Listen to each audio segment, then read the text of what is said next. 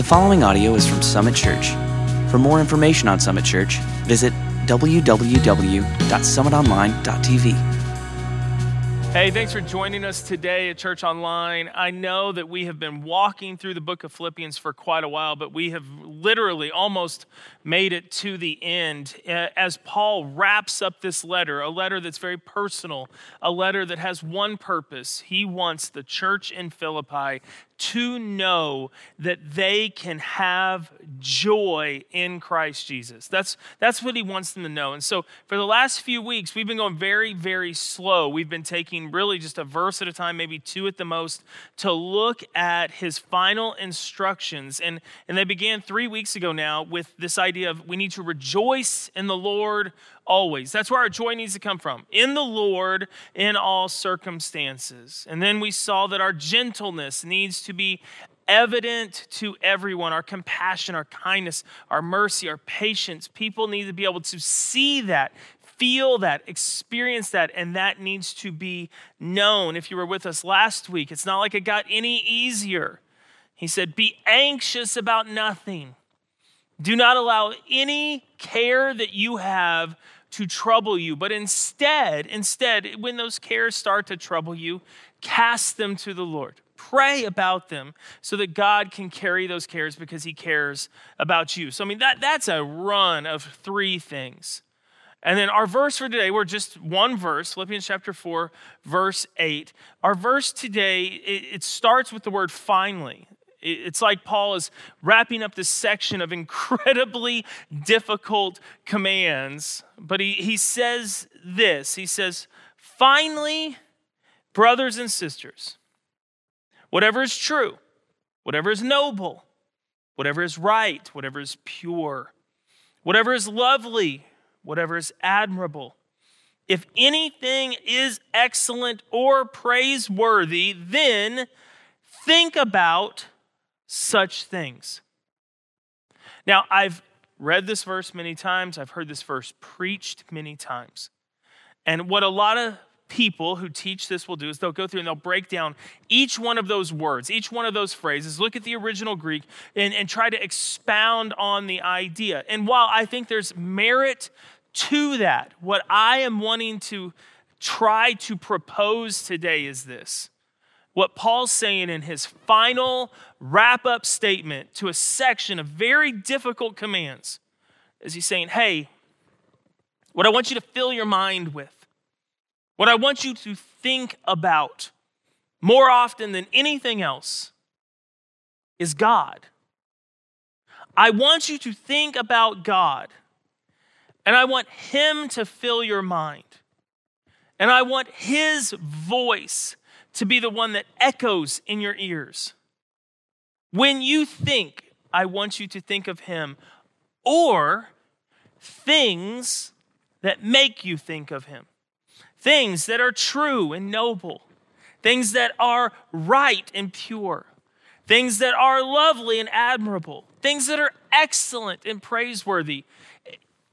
Have you not experienced the moment where you see something or think about someone and it draws your affection not just to that person or that thing, but to God, because you're going, that makes me think about the goodness of the Lord. And I think that's what Paul's saying.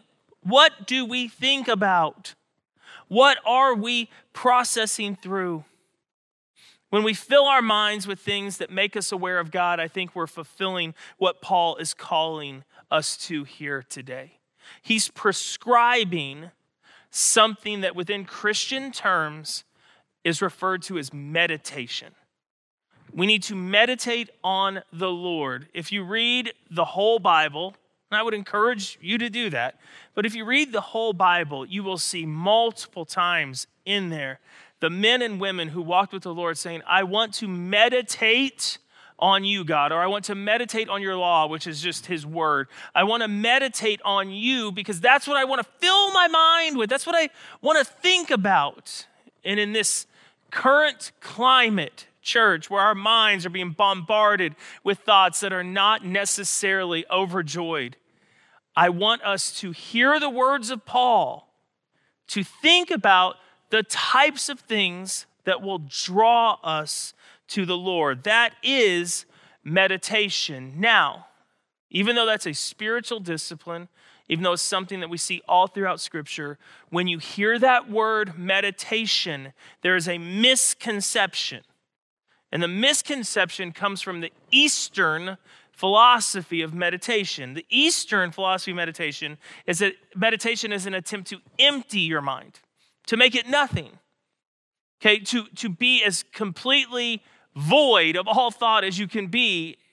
That's not what Christian meditation is. Christian meditation is an attempt to fill the mind with very specific things that are true, noble, things that are right and praiseworthy, things that are admirable, things that draw us to God.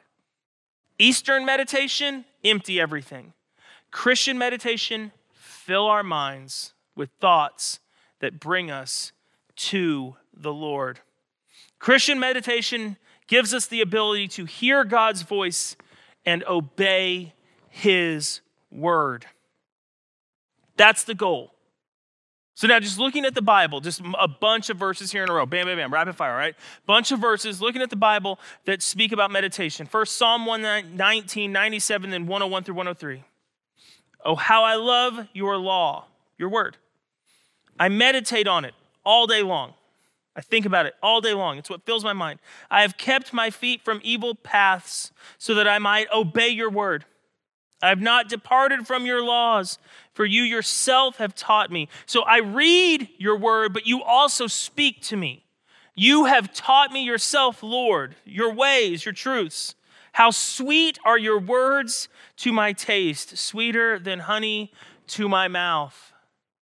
Now, I don't expect anyone watching today to necessarily be able to speak these words, but what beautiful words to be able to speak. When I think about you, when I think about your word, when I think about what you've taught me, it's sweeter than honey. It puts a beautiful taste in my mouth to know you, to hear you, to be aware of you, and to fill my mind with you. Psalm 119, verse 148. My eyes stay open through the watches of the night. A watch was 3 hours long. So for 3 hours at a time, I'm awake because I want to meditate on your promises. God, you have given us so many truths and so many promises on which we can anchor our lives. And you know, there's some nights where we lie awake restless because of the worry and the anxiety. What if, church, that was replaced by hours of the night where we just couldn't sleep because we were thinking of how good God is? Our minds were just being filled. And you're going, that doesn't resonate. That I'm not there. It's okay. It's okay. We'll talk about the nuts and bolts here in a minute of how to get there. And I'm not anywhere close, but that's what Paul is saying in verse 8 of Philippians chapter 4. Let's keep going. Psalm 63, verse 6, he says, on my bed, this is David, on my bed I remember you. I think of you through the watches of the night. Very similar statement. I don't sleep all night because I wake up excited to think about you, God. Excited to think about your word. Psalm 1, verses 1 through 3. Blessed is the one who does not walk in step with the wicked, or stand in the way of sinners, or take a seat in the company of mockers, but whose delight is in the law of the Lord, and who meditates on his law day and night. That person is like a tree planted by streams of water, which yields its fruit in season, and whose leaves do not wither. Whatever they do prospers. The person who meditates, the person who chooses to fill their mind with the word of God, to hear it and obey, to fill their mind with the things of God, or at least things that remind them or draw them to God, that person prospers in this life. They're planted in a place where they can flourish and grow. And where are they planted? They're planted in the Lord. That's where their mind is. That's where they go for comfort. That's where their peace comes from. That's where their hope is. This is not an impossibly hard concept to understand. It's maybe difficult to do, but it's not a hard concept to understand.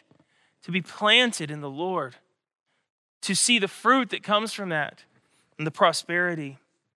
If you look at the meta-narrative of Scripture, like literally Genesis through Revelation, the idea that God wants to be with his people, it's all throughout the Scriptures. In Genesis, when God created man and woman, he walked with them. He spoke with them. They engaged with him. There was community. There was relationship. Sin severed that relationship. But still, God in the Old Testament, he spoke face to face with people like Moses. Now, when Moses came down from the mountain, having spoken with God face to face, he was shining in such a way that the people said, I don't know if we want to do that.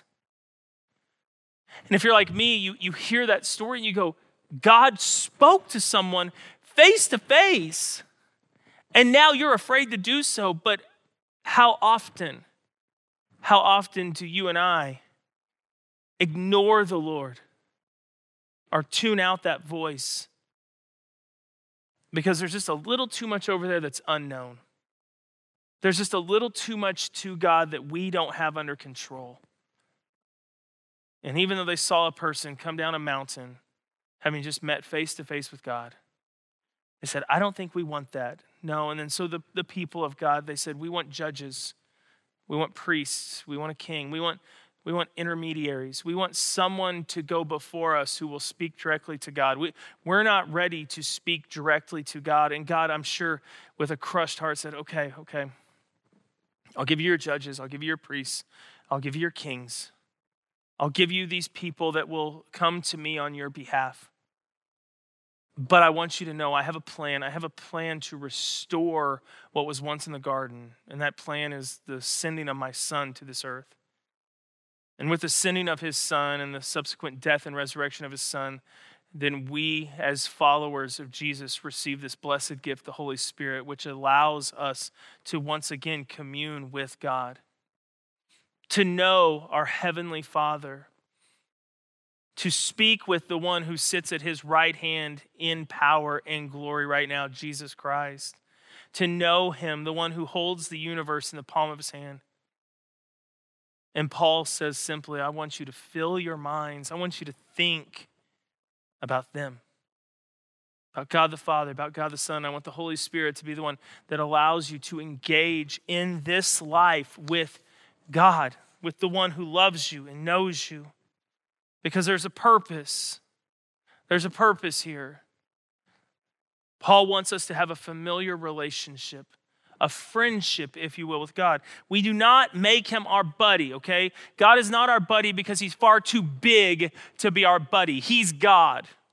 But there needs to be a familiar relationship, an acknowledgement and a knowing of one another, that he knows us and we know him.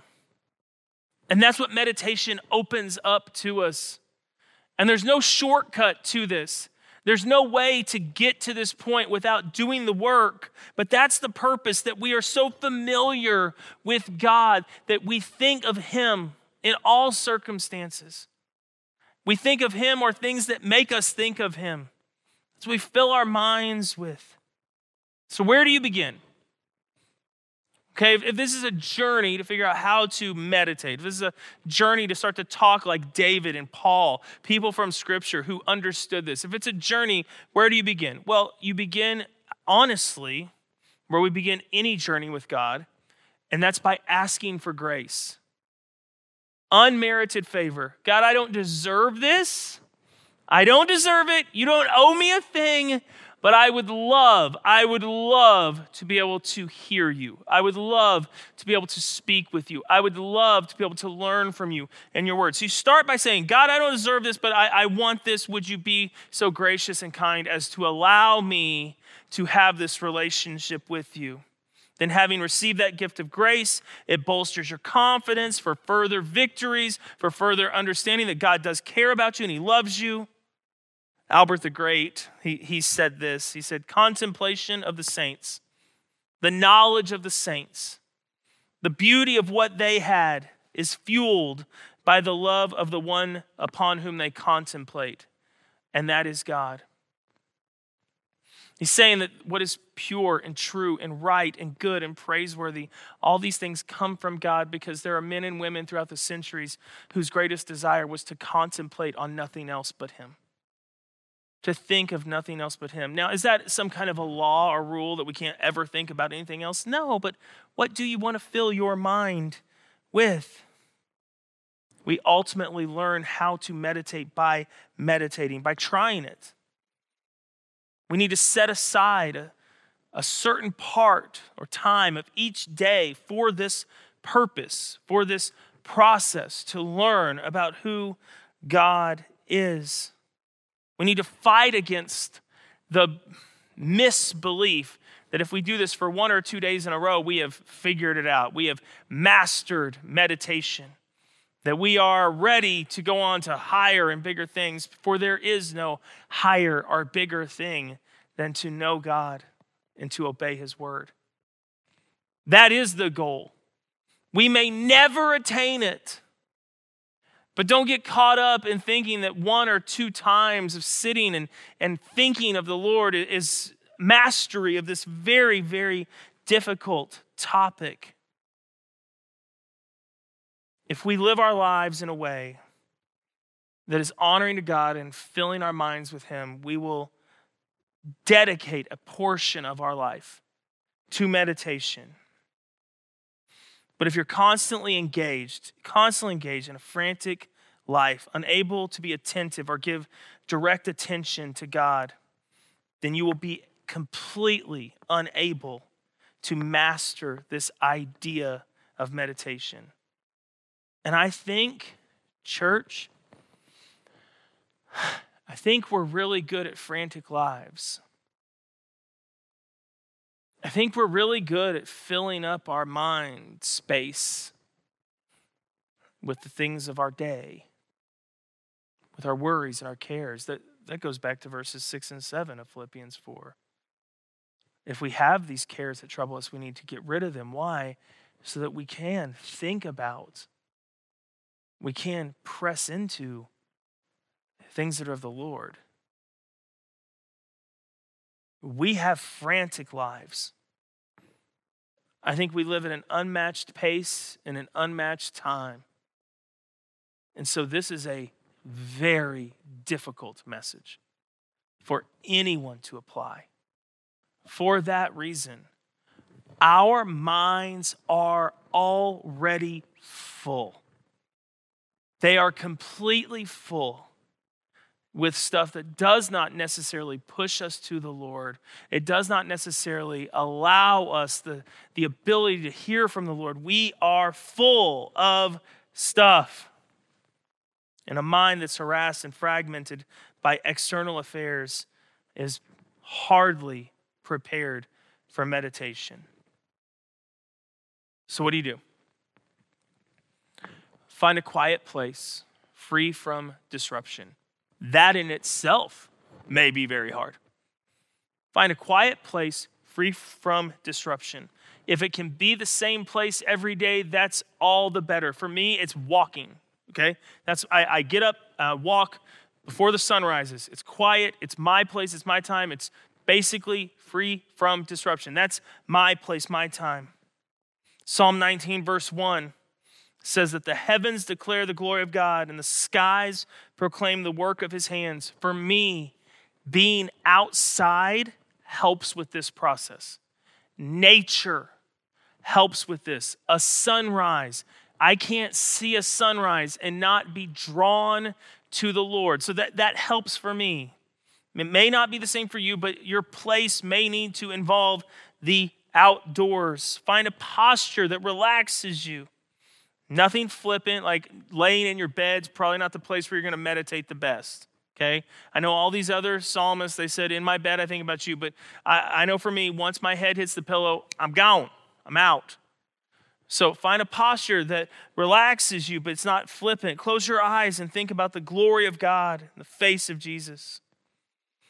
You can meditate on Scripture. So a lot of times my mind will run. So I'm listening to Scripture as I walk. That's what I'm doing. And I'll pause it oftentimes because there'll be a phrase or a verse or maybe even a chapter, but oftentimes it's very small that will just stand out to me. And I'll just stop and I'll say, God, help me. Help me learn from this. Help me understand these words that are yours. And so I'll stop and I'll think and I'll contemplate. You can do that. There's a old Midianite passage phrase, but it's called centering down, where you take your palms at the beginning of the day and you place them face down on your legs and you say, God, I'm giving you my stress, my fear, my worry, my anxiety. I'm giving that to you. At the beginning of this day, I'm giving it to you so that I might be filled with your hope, with your peace, with your joy, with your spirit, and to center down with the Lord before you ever step foot out of bed. That's a tactic. That's a discipline that I've used on and off for many years. And it's amazing when the first thing that I grab in the morning is not my phone or shower, but it's taking 10 seconds to center down. It's powerful and it's good. Give yourself grace. Don't expect perfection, but try. Try this week to meditate, to think about things that are pure and good and noble and right and lovely and admirable, praiseworthy. Try this week to hear the words of Paul. It says that if you want to fill your mind with the things of God, then fill your mind with things that make you think of God. I've already mentioned a sunrise, the moon or the stars. I dare you to drive to Colorado and see the mountains and the beauty of that and not understand how small you are in comparison to our Creator. Look at a small child and the innocence. Look at the peacefulness of the person next to you and ask yourself, why? What do they have that I don't? Think of the miraculous, the times where you've seen the power of God unleashed in your life. Think of things, brothers and sisters, that are true, that are noble, that are right, that are pure, that are lovely, that are admirable. And if anything you can think about is excellent or praiseworthy, then think about such things. Meditate upon such things. Commune with a God who loves you and knows you and desires for you to have a peace and a joy that comes only from Him. This will come over time for those who choose today to try and do it. Who choose today to fill their minds with good things that pull them towards God. And if you choose today to do this, you will reap the joy that comes with doing so, that comes with thinking about such things, that comes with thinking about God. Father, help us to meditate on you and your word. Help us to grow in our knowledge of you and our understanding. Through your Holy Spirit, may we engage in community with you, communion with you. We need you, Lord, to fill our minds so that we might be at peace with this world, that we might have